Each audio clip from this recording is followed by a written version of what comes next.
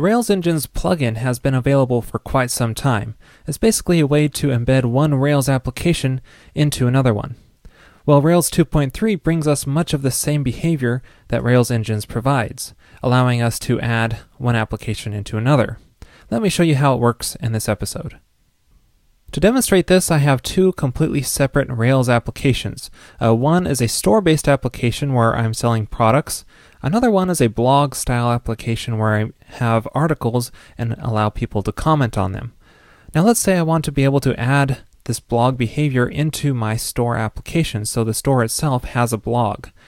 Now I could just merge these two separate Rails applications, but I would like to keep the blog application separate and more modular so I could use it in other applications as well. Notice that they are completely separate Rails applications. One is running on port 3000 and one is running on port 3001. So what I would like to do is actually embed the blog application into my store application using engines. So let's see how to do that in Rails 2.3. Just a quick note, Rails 2.3 is still in release candidate, so you'll need to install it with this command if you haven't already. And then once you do, just run Rails-V and get the version. Make sure you're running 2.3. Now, as you can see, we're currently inside of my store applications directory, and the blog is inside of its own separate directory. So to embed one application into another, you have to create a plugin. So let's generate a plugin. I'll call it Blogify, and then we'll place our blog application into here. So first let's go into that directory, and then we'll open up in TextMate and see what it looks like. So here's what the file structure looks like. It's just an initial Rails application, but we'll need to copy a lot of files from our blog application into here. The primary one being the app directory, so let's do that now. So we could just copy the blog applications app directory directly into here.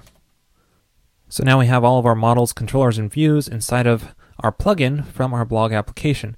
And this is really what's key in Rails 2.3 is these are all load paths, so it will properly find them as we reference articles and comments and so on.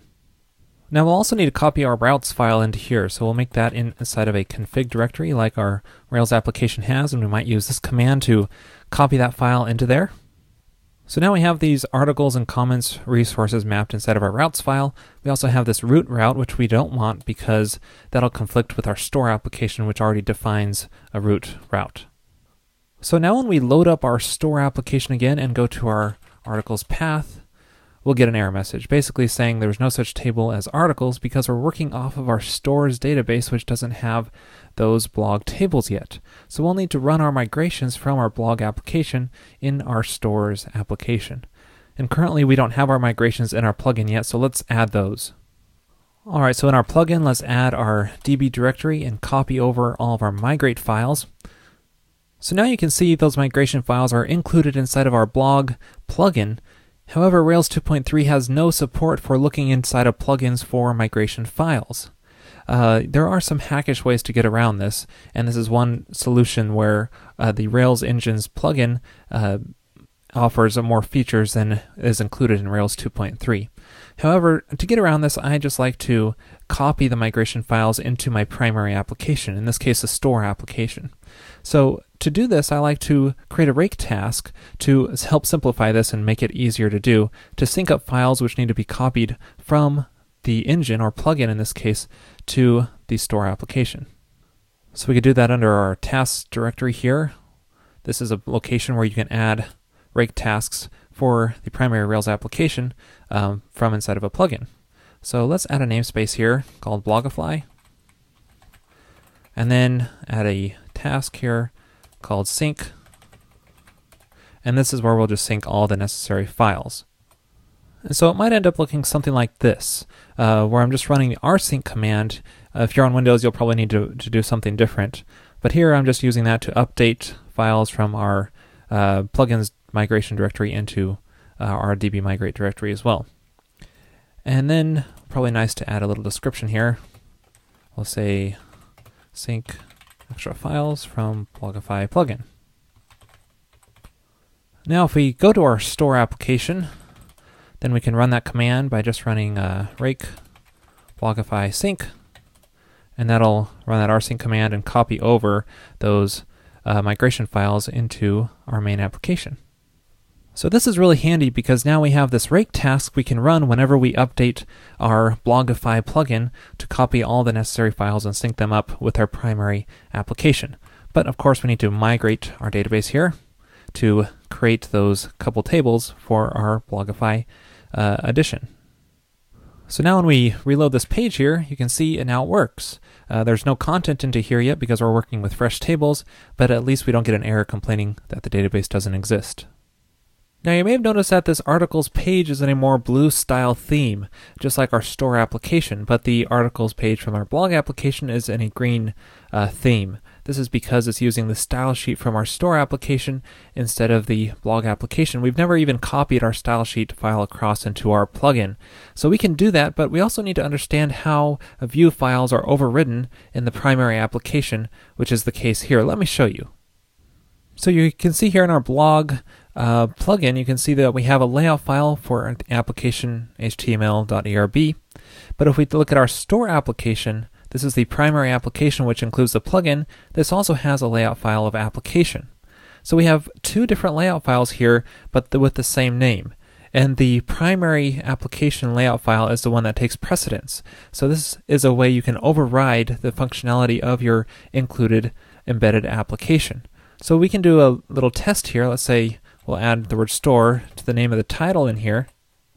And then if we reload our articles page, you can see that the title changes to store. So it's using the store's layout file, even though this template is being rendered from inside of the Blogify plugin. So as you can see, this is a very useful technique because you can choose to override any section basically of the embedded application, including models, controllers, and views as well, as you saw here. So if we wanted to override certain templates of certain pages and change our behavior in the embedded app, then we can do so very easily here in the primary application. So in this case, I think sticking with the store style sheet and layout file works really well, even though we have an embedded application, because it kind of makes it more coherent with the store app. But what if we did have some files that needed to be copied across from the public directory, maybe images or JavaScript or even some style sheets from the embedded application? That again isn't included by default, so we need to manually sync those up. So let me show you how to do that. So in our Blogify plugin, we might have, say, a public directory in here with images and JavaScript files and so on. So and to sync those, you could sync them basically the same way you would with your migration file. Just sync the public directory here, and there we go. Then it will sync that along with the migrations whenever you run the sync rake task. And that about wraps up this episode. As you can see, Rails engines are a very powerful technique for embedding applications. So I encourage you to give this a try, experiment with it, see what you think. But I wouldn't go crazy with it and use it on every application because I think there are very specific use cases where it works really well, such as embedding a blog or a forum or some kind of sub-application into another one. This episode is sponsored in part by Pragmatic Screencasts. They offer high-quality screencasts on a variety of subjects, including Ruby and Rails. Check them out at pragmatic.tv. Also sponsored by Sifter, a bug and issue tracking application designed to be inviting to even the least technical team members and clients. Check out sifterapp.com for a free 30-day trial.